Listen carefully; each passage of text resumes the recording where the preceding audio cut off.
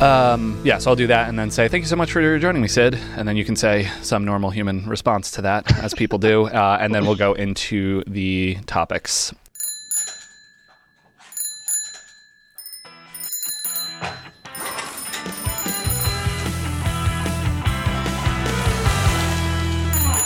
Hello, and welcome to another episode of The Bike Shed. I'm your host, Chris Toomey, and I'm joined today by Sid Ravel, developer in our New York office. Sid, how's it going? It's going pretty good, Chris. Thanks for having me. Oh, thanks so much for joining us. So you are a web developer within our New York office, but you also have dabbled in the mobile space and bounced around between a lot of languages and frameworks, and you've seen a lot of things, I guess is what I want to say there. Yeah, that's right. I was, hired as a Rails developer, and I did that for some time, and slowly have been doing more and more iOS work, and obviously JavaScript as well. As we all do. The endless march of time towards all things being written in JavaScript. Indeed. Well, I was hoping that we could chat today about a couple of different topics. I think you are one of the stronger functional programming advocates within the company, as well as I think you've dabbled in a bunch of the type systems that are out there. So at a minimum, I want to start with that. And then there's a few other topics I'd love to explore later on. I feel like these are actually terms that I tend to use on the podcast somewhat loosely, but I don't feel like I've done a great job of describing or defining them. So the terms in question here are functional programming and strong type systems. Granted, those are like, we can do a surface level, but I feel like they're independent but often related ideas. And I'm wondering if you can help give a sort of base level definition so that we're all using the same sort of ideas when we're saying these words. Sure. Yeah, I would say definitely independent ideas. Functional programming means a lot of things to a lot of people. To me, it mostly means you can pass around functions as first class objects, not that kind of object, the other kind, to other functions. And you generally don't have much of a class system either. So you just write functions. That's kind of your only tool in some sense. And strong type systems, very different. I would say Java has a strong type system, right? But it's not, I wouldn't call it a functional language, at least wholly. And on the other side, there's languages like Elixir that are functional but don't have static type systems. So you can have one without the other, for sure. You can have all the mix. Scala, I think, has all of the above. That's right. Yeah, it's functional, object-oriented, typed. Yeah. I think Mike Burns, who's another developer in the New York office, is a strong advocate of not conflating the ideas of functional programming and object-oriented as, or not treating those as two ends of a spectrum, but in fact, they're different ideas that can actually have a strong overlap. I guess that when talking about functional programming, what you said about functions as first-class citizens, as things that we can pass around, certainly makes sense. And I think to most of the languages that we work with actually have that, although Ruby, I would say, is sort of the standout of a language where that is at least less comfortable. It is definitely possible to pass blocks and procs and things like that, but it is less common, less of a core building mechanism of the language, whereas in JavaScript, absolutely can do that. And certainly in languages like Haskell or Elm or Scala, that go a little bit further on that spectrum, that's the thing that you do. Like you said, functional programming, that's your building block, is you've got functions and that's what you're using. I think the other thing that probably stands out is a distinction between pure functional programming. Haskell is often cited as a purely functional language. And I think there's actually some formal definition of this. To me, it means that functions always give the same outputs, given the same inputs. And there is no side effects that you can do that aren't reflected in the type system. Haskell's IO type sort of famously encapsulates the idea of interacting with the outside world. But it does so as data and within the type system, as opposed to, you can just write to a file from anywhere. Which at first, when I heard about that and saying in Haskell, you can't just write to a file, then I was like, wait, that doesn't seem like a way that I could program at all. And then I completely flipped around on that. I'm like, wait. In other languages, you can just write to a file at any point. Yeah. You can just emit all of these side effects. You can make HTTP requests, and you can, so it is interesting, the different paradigms at play. So I guess an interesting thing for me is, where do you fall on the purity? And I don't mean that in the pure functional sense, but in the how do you think about these languages? I think you use Haskell a good bit more than other folks within the company. And I see Haskell as sort of a pretty high bar on the spectrum. And then there's all the way down to, if we're using JavaScript, we've opted out of a lot of what we're talking about here.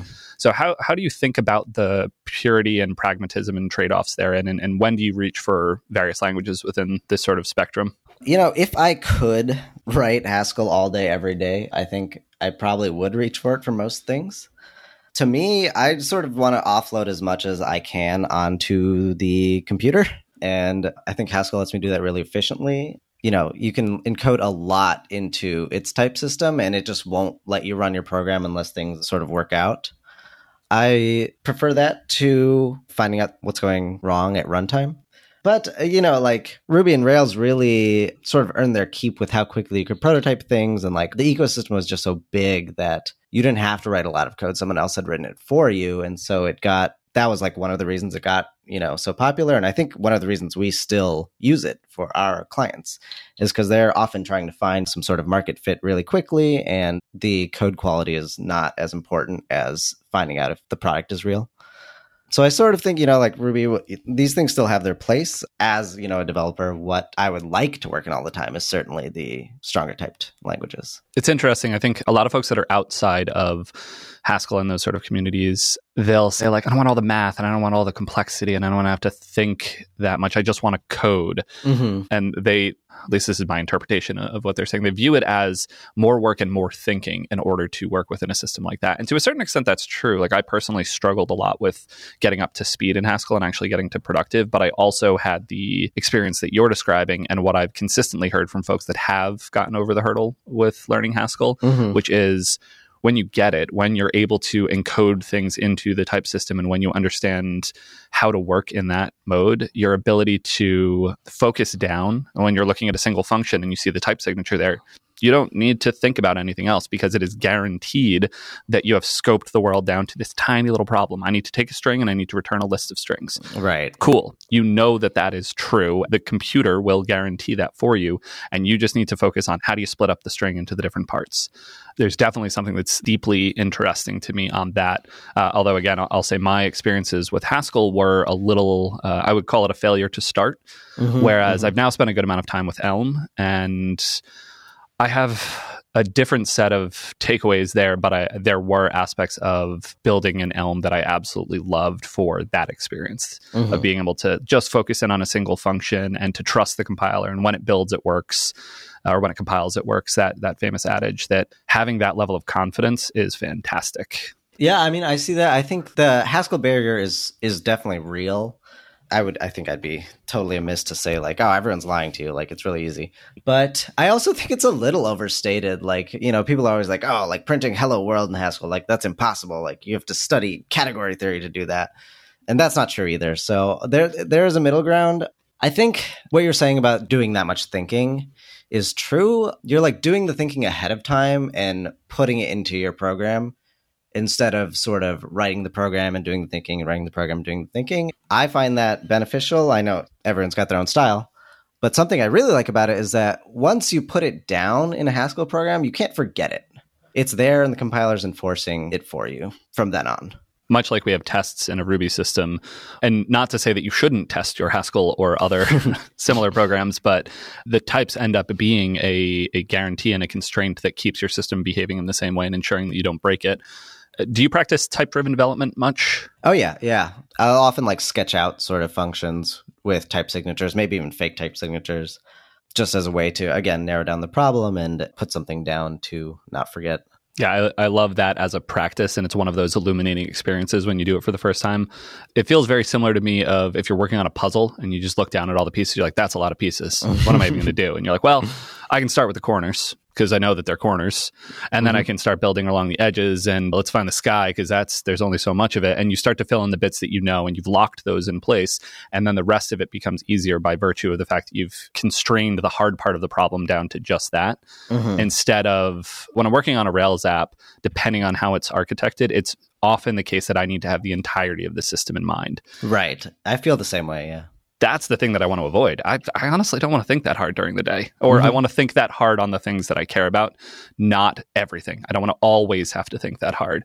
It is interesting the different trade-offs inherent in these languages. And have you spent much time with Elm? None at all. I've written front-end code in Haskell, but not Elm in particular.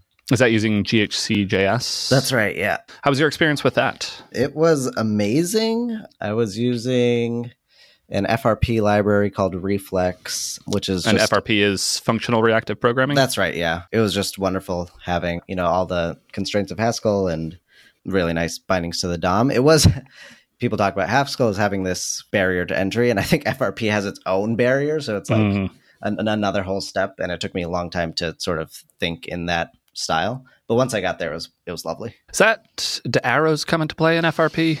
Oh, I don't even know. And I don't think you need to know. You just have to know category theory real quick to know. The compile to JS world is such an interesting one, and just the variety of different things that are trying to target essentially JavaScript as like a fake assembly. But like GHCJS, which we just talked about, and then there's Scala.js, which seems to be a pretty robust. And if my peek at the world is correct, it is used by a number of companies. I actually don't know of that many large-scale usage examples of GHCJS. I don't know if you do. I do. I probably can't talk about them.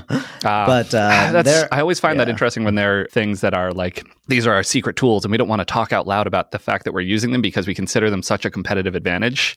Right. I saw someone saying that about Elixir the other day on the internet, and I was like, that's everything about what you're saying is so weird to me and so antithetical to the open source community and ecosystem that we have. Yeah. So I think one of the magical parts of GHCJS is almost every Haskell library works with it. Like the authors re-implemented the Haskell runtime in JavaScript. And so basically everything that you run on the backend or whatever will run in the browser, which is pretty wild. Sometimes folks do these things and I'm like, that is a feat of engineering that sort of terrifies me.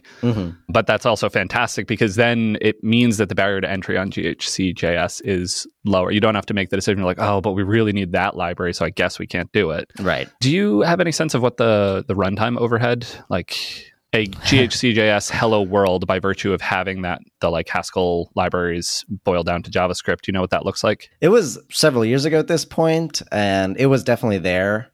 I don't know. We wrote some fairly complex like UI apps using this, and we'd have to fight performance occasionally, but we were always able to. There is always that trade-off, and that's one of the things that I've sort of, each time I look at one of these languages, like, all right, what does it boil down to? What's the added overhead that I'm starting from, say, 200 kilobytes of extra JavaScript just to write my first line of code in this framework, in this mode? I want to say Scala.js is in the like 100 kilobyte sort of thing, although they've got the closure with an S compiler in there. Oh, God, naming. And similarly, I'm guessing GHCJS can do some interesting stuff. Elm recently, in one of their most recent versions, did a ton of work to allow for more of that like dead code elimination and things, which seems like one of the benefits you should get from having a purely functional language. So I'm glad they were able to do that and actually live up to that. Definitely. That's really cool. I don't think you can write Elm on the back end. Is that right? It's like a front end only language. I think currently, although I'm guessing you could write Elm and target Node, because it's at the end of the day, Elm always turns into JavaScript, but I believe the runtime that is present in Elm, the libraries that you have available are strictly focused on the browser, at least for the time being. Interesting. So I was going to say that I think Haskell is the only language where I've had the experience of true sort of front end and back end are the same. And we were able to share data types across those two domains, and it was awesome. Yeah, that is a magical dream. I believe Scala and Scala.js can have that because they have a similar. Folks have taken on the Herculean effort of rewriting or adapting. I'm not actually sure like what the mechanism is, but almost all of Scala regular code works either on the JVM or in Scala.js, and so you get that same like types flow across that boundary in a really interesting way. But yeah, it is sort of the dream. That's why some people reach for JavaScript, I guess. But I understand that. But then you don't have types, at least not by default. Not my cup of tea. We're going to take a quick break to tell you about today's sponsor. This episode is brought to you by CircleCI, the continuous integration and delivery service used by companies like Twilio, Intuit, WeWork, and Tinder, as well as us here at Thoughtbot. CI and CD are so important for keeping teams building. It's all CircleCI does. They focus on creating powerful, flexible CI/CD pipelines so that you and your team can focus on doing what you do best. Whether you're a company of 5 or 500, CircleCI can build, test, and deploy your Linux and macOS projects from GitHub and Bitbucket in their cloud or installed on your servers. And anyone can sign up and start building for free, since CircleCI gives both private and public projects 1,000 free build minutes per month. Sign up and start building for free at circleci.com/bikeshed. Thank you to CircleCI for supporting this episode of The Bike Shed. But actually, one thing that I know that you have been working in a good amount lately is TypeScript, and that's been a focus of mine as well. So I'm interested in your experiences there and how you found that, especially in contrast to some of the stronger type systems and functional languages that you've been working with. Yeah, I love TypeScript. I think it's a vast improvement over JavaScript. And, its type system is actually quite good.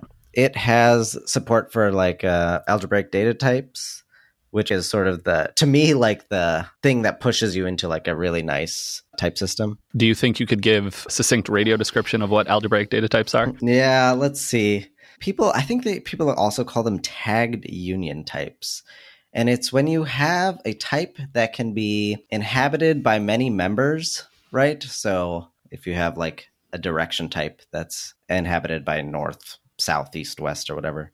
And then additionally, the members can hold values. So maybe each of those north, south, east, west inhabitants has 2 floating points for latitude and longitude, right? Or something like that. Mm-hmm. And the reason I think it's called algebraic is because when you have a data type that's inhabited by 1 or 2 or 3 objects, that's called a sum type, right? It can be one of many things. Tuples, for example, are an example of a product type where each coordinate of the tuple can be, you can have int string or whatever as your tuple. And that's a product of those 2 types. Right. So the space that the type can occupy is multiplicative as opposed to additive. Exactly. Examples that come to mind where this becomes a really powerful technique is, going to forget the title of the blog post, but it's slaying a UI anti-pattern or something like that. But it talks about when we're working with remote data, we often end up in a case where there's these different states that our data can be in. We either haven't actually asked the server for it at all yet, so we're in this loading state as a virtue of that. Then we've actually initiated the request, so we're in a different loading state if we want to represent it that way, but it is a different state of the UI. Then eventually we can either get back the data, so now we have data and it's got some additional, the actual data associated with it, or we can have an error, which is typically a string or possibly some more structured object. And algebraic data types are an absolutely perfect way to model that. And when you have that ability, then your UI can be that much more robust because instead of saying we either have the data or we don't, and it's this optional, that is insufficient to capture the different states that the UI can be in. But by virtue of having the algebraic data types, Elm actually has a package for this just called Remote Data that does a wonderful job of packaging this up. But it allows, again, like you were saying, of taking the knowledge and taking the constraints of the system and putting it into the type system so that then it's going to watch your back and make sure that you are accounting for all of those different cases and all of those sort of things. Yeah. Going back to, I guess, TypeScript, it has support for these things. And I think that's one of the reasons it's so nice to work with. And I think the other reason it's so nice to work with is it doesn't intimidate maybe plain JavaScript programmers. So, for example, in our interview process, in our React Native process, I have been running a few interviews in TypeScript, even though the candidates don't know TypeScript. And it's been both, I think, a great interview tactic, but also no one has been that tripped up by it. Everyone kind of adapts to it very quickly, and it's cool to see. That's interesting. I also like that as an interviewing tactic of something that is very close to, but also subtly different. And how does someone react to that? It sounds like it doesn't come across as a trick question or anything that trips people up, but it's an interesting thing to see when someone is unfamiliar with something. How do they respond? And I'm not putting them on the spot. I'm trying to help them out as they go through this, but... But I've definitely found similarly that TypeScript has a wonderful story for gradual adoption. And I think that's a way that I've been more comfortable bringing it to clients and saying, yep, we've got a team of primarily JavaScript developers here, but I think we can incrementally start to add in this type information. And I think that will add a ton of robustness to your application. I actually wrote a blog post about that exact thing, which was... I was on a client project and, halfway through, we had some time to refactor and go back. And what we did was add Flow in this case, but in the middle of the project.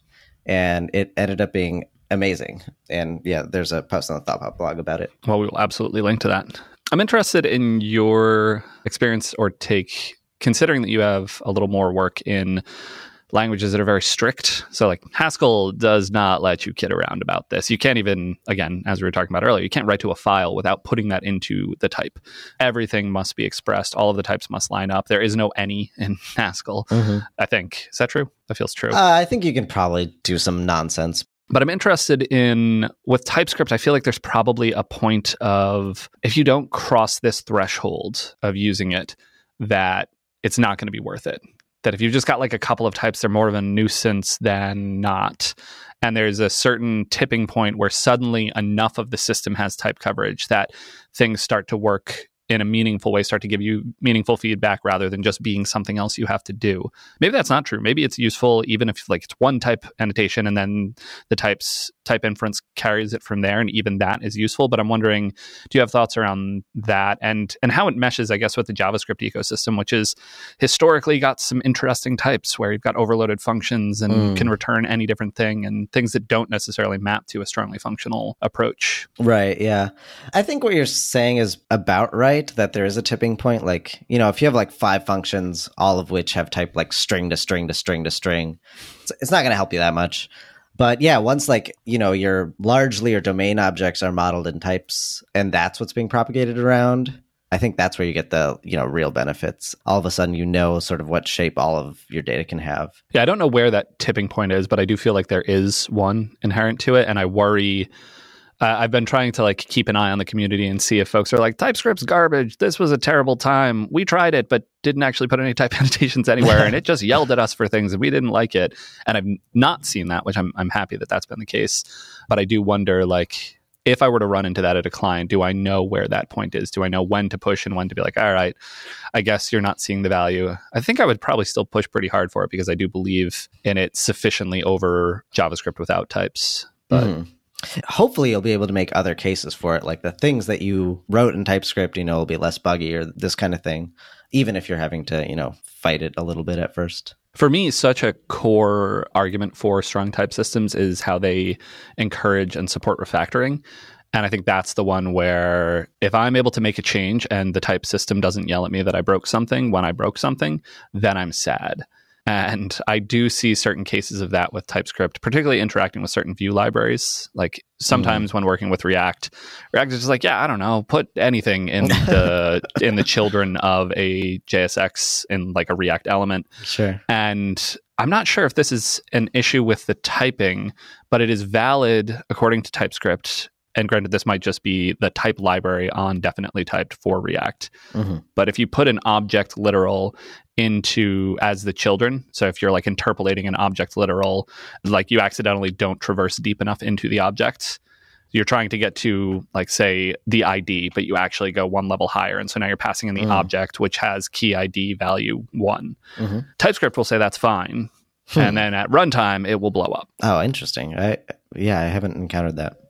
I've looked into it briefly, and I think it has to do with the fact that functions are valid as children in React, which totally makes sense. That's a pattern that we use and leverage, but functions are sort of objects. And so the way that the type layer was written just kind of ran into a wall there. And it's like, I don't know, basically anything is a valid child of a JSX node. And I'm like, man, I hate when I see a runtime error that we definitely could have caught upstream. So yeah, React Native in particular had some really gnarly types for some of the sort of standard functions you use.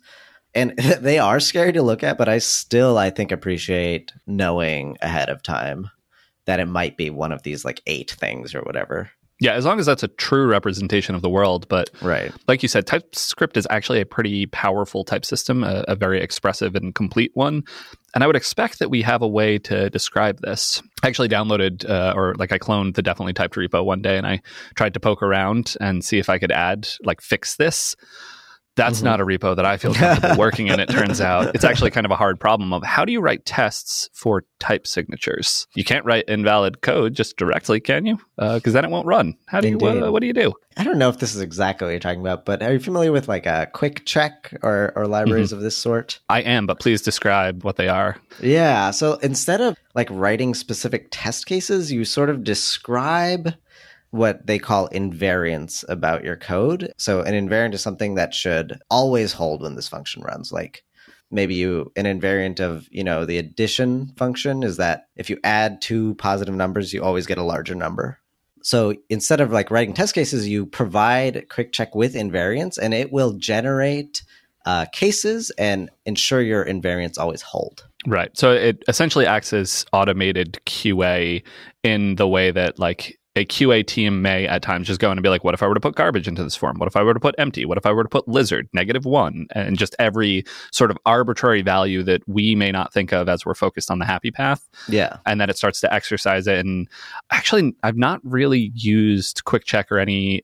Is there a more general term? Quick Check's a library in Haskell, right? There's a more general term. Is this fuzz testing? I don't know.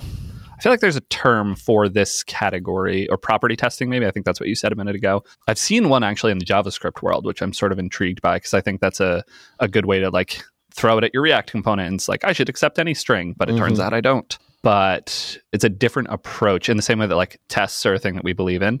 Types seem to be a thing that we believe in. This almost feels like a third facet way to constrain our system or to exercise our system and then validate that it does the stuff that we want. But yeah, anyway, definitely type was scary. Yep. Yeah, for sure. In a reasonable way. Like I get why it is the way that it is, but I did not feel comfortable poking around and trying to fix things. I broke every other test in the system. It's the end of that story. I was like, oh, all right, Friday's over. I'm done. I got to go back to... But yeah, it's interesting. I like to hear that you are as pro TypeScript as you are, because I've talked to other folks that are into Haskell and they cling very tightly to the purity and the sort of intensity of the way Haskell approaches things. And I've been intrigued by the pragmatism and sort of the middle ground that TypeScript operates at. To me, I mean, I always tell people like the types are more important than the functional programming to me, basically all the time. If I had to pick one of the two, it's always going to be types. Interesting. So Ruby with types. Yeah, I'll take it. Yeah, there is a version out there, project from Stripe, which I've yet to play with, but I'm intrigued by. I've seen that, yeah. Or I've seen that it exists, but I don't know that it's actually, whether they've actually like put it out there for people to use. I think they've previewed it and given like a conference talk, but I don't know that you can actually download and run it and use it. But I know that they're using it internally to try and get their large amount of Ruby code under control, as we often have to do in the later years of... Yeah, I mean, it's at least a little wild to me that like that investment was worth it for them, you know? Like instead of just like using another language and interrupting, like it must have really been worth it to do what they did. So I look forward to reading about it. I feel like it's one of those situations where they have a ton of Ruby code. This is a guess for the record for anyone that's out there. And this is not a definitive thing that I know, but they've invested for many years in a foundational layer of a ton of Ruby and Rails code. And rather than like rewriting is hard, often bug ridden, and it's really difficult to capture all of the semantics correctly and map that into another language, because there are subtle semantics encoded in that system that people didn't necessarily intend, but are now true. And so the goal is to wrap safety around it rather than trying to rewrite it into something that is inherently safer. But I agree, it is such a complex trade-off there. And I'm intrigued that they went that route, because building a type system is not easy, especially for something as dynamic as Ruby. Indeed. Well, I'd love to shift the conversation a little bit. You had hinted at some interesting ideas around the intersection of accessibility and web programming and some things there that I thought would make for a great conversation. So can you give a little bit of context and then we can dig into the conversation proper? Sure. It was sort of like an idle thought of mine. I had been doing a lot of accessibility work on iOS for a client, which was pretty new to me. It was really cool to learn about and implement. And so I started thinking about accessibility for programmers. And I was wondering if statically typed languages are more accessible than dynamically typed ones for, say, like a blind programmer. Like, is the type information you have in front of you and, you know, all the associated IDE tooling, would like a blind programmer consider it more accessible? It's interesting. My intuitive guess would be yes, but then I think there's a more interesting thing, or a parallel to web accessibility or mobile accessibility, where something that's more accessible tends to be better for everyone. Like the way that we make things accessible is to make them clear and well-defined and expressive and displays intent, has consistency, all of these sort of things. And so the idea that we can encode more truth into our program, encode into like type signatures and things like that, capture more of that information, that definitely rings true to me. Yeah, I was just sort of like running through an example in my head, like, what can your editor really tell you about a random Ruby method? You know, not all I've that asked much. Rubocop a lot of times, and Rubocop says, I don't know, seems good to me. And I'm like, Rubocop, come on, we talked about this. But it is really hard to say much about Ruby code at rest because it is such a dynamic language. Right. Whereas, I mean, I've seen like type signatures in Haskell that are like, this function reads from a database. Like that is encoded in the type system. I think that screams accessibility to me, but It screams both accessibility, but again, in the parallel to just usability and accessibility and the parallels therein, the sort of code discovery that you can do. Like, man, what are all my functions that interact with the database? And be able to like pull up a list of those and then quickly navigate through to them. The idea that like the code is more than just symbols in a text file. But as you start to add this more information, then you can have an IDE or other tooling that can interact with it in a more useful, like automated refactorings, I think are probably much more powerful in statically typed languages than say in Ruby, again, where you're just kind of moving around symbols, magic symbols that happen to mean things. The old just global search and replace in a Ruby project. Yeah. I mean, so the project that you were working on with iOS, was that on iOS native or was that React native? That was iOS native. I've heard, but have not confirmed that the accessibility story for React Native on iOS is not very good. And the native iOS one is actually, you get a lot out of the box. I wrote another blog post about this, actually. And without too much work, you get a lot. And with a little more work, you could make it really quite nice. I've heard really wonderful things about iOS as a platform in terms of accessibility. And it's not surprising to me that carries through into the SDKs and into actually being able to build apps and then have those be accessible, ideally by default, much like HTML should be accessible by default. And then we go out of our way and we ruin it sometimes. Basically, what Apple did was they built accessibility into UIKit, basically as a first-class citizen. And so a lot of the just standard elements that you'll work with, like buttons and labels and this sort of thing, just come with accessibility information attached to them with no work from the developer. And then they provided like access to the APIs that they use to actually implement these things for you to implement accessibility on your own custom stuff. I really like that that's a focus that they've taken because that feels like the right layer to do it at. You're giving this SDK, you're giving this API that you're interacting with so much information, semantic information, that it can then pretty directly turn that around and make that part of the accessibility story. But similarly, it makes me very sad to hear that React Native doesn't necessarily carry that through. And I would love to hear in the future about efforts on that front to see accessibility move in the right direction. Because I know React, as a framework inherently, there's no limitations to accessibility. I don't know how much they actually do towards accessibility, though. Sure. I don't know if you've worked with that much. No, I'm sad to say, this was my first real focus on accessibility. So I'm sort of limited to the iPhone. Interesting. It tends to be one of those things that's sort of a sideline and less of a core consideration, which is unfortunate because, again, I think it's work that benefits everyone and uniquely benefits certain individuals in a sort of transformative way. Yeah. I mean, so for example, my current client is also an iOS project. And from working with accessibility work on the previous one, like I was able to carry a lot of it forward just because I knew that it wasn't going to suck up a ton of my time or anything like this. It was just like became sort of part of my workflow. Yeah, much like security, where security can be an onerous task if you're not as familiar with it. But once you get those core things in your belt and like the core don't do's, it's more of avoiding pitfalls than actually having to like work towards it. Or ideally, it would be that like React Native seems to be sort of a counterpoint. But the web and iOS both seem to be platforms that offer some good primitives that we can then build on. Yeah, I like that analogy. Awesome. Well, I think with that, we can probably wrap things up. Sid, thanks so much for joining us. And where can folks find more of your work on the internet? Probably GitHub. My handle is just Sid Ravel and the Thoughtbot blog, obviously. And thanks for having me, Chris. Absolutely. Show notes for this episode can be found at bikeshed.fm. If you've enjoyed this episode or any of the others, you can leave us a rating or review on iTunes or share it on Twitter. And if you have any feedback for this or any of the other episodes, you can reach us at @_bikeshed, or you can reach me at Chris Toomey on Twitter, or you can email us at hosts@bikeshed.fm. Thanks so much for listening, and we'll see you on the next episode. This podcast was brought to you by Thoughtbot. We are experienced designers and developers who turn your idea into the right product. With local studios in Boston, San Francisco, New York, London, Austin, and Raleigh, let's build something great together.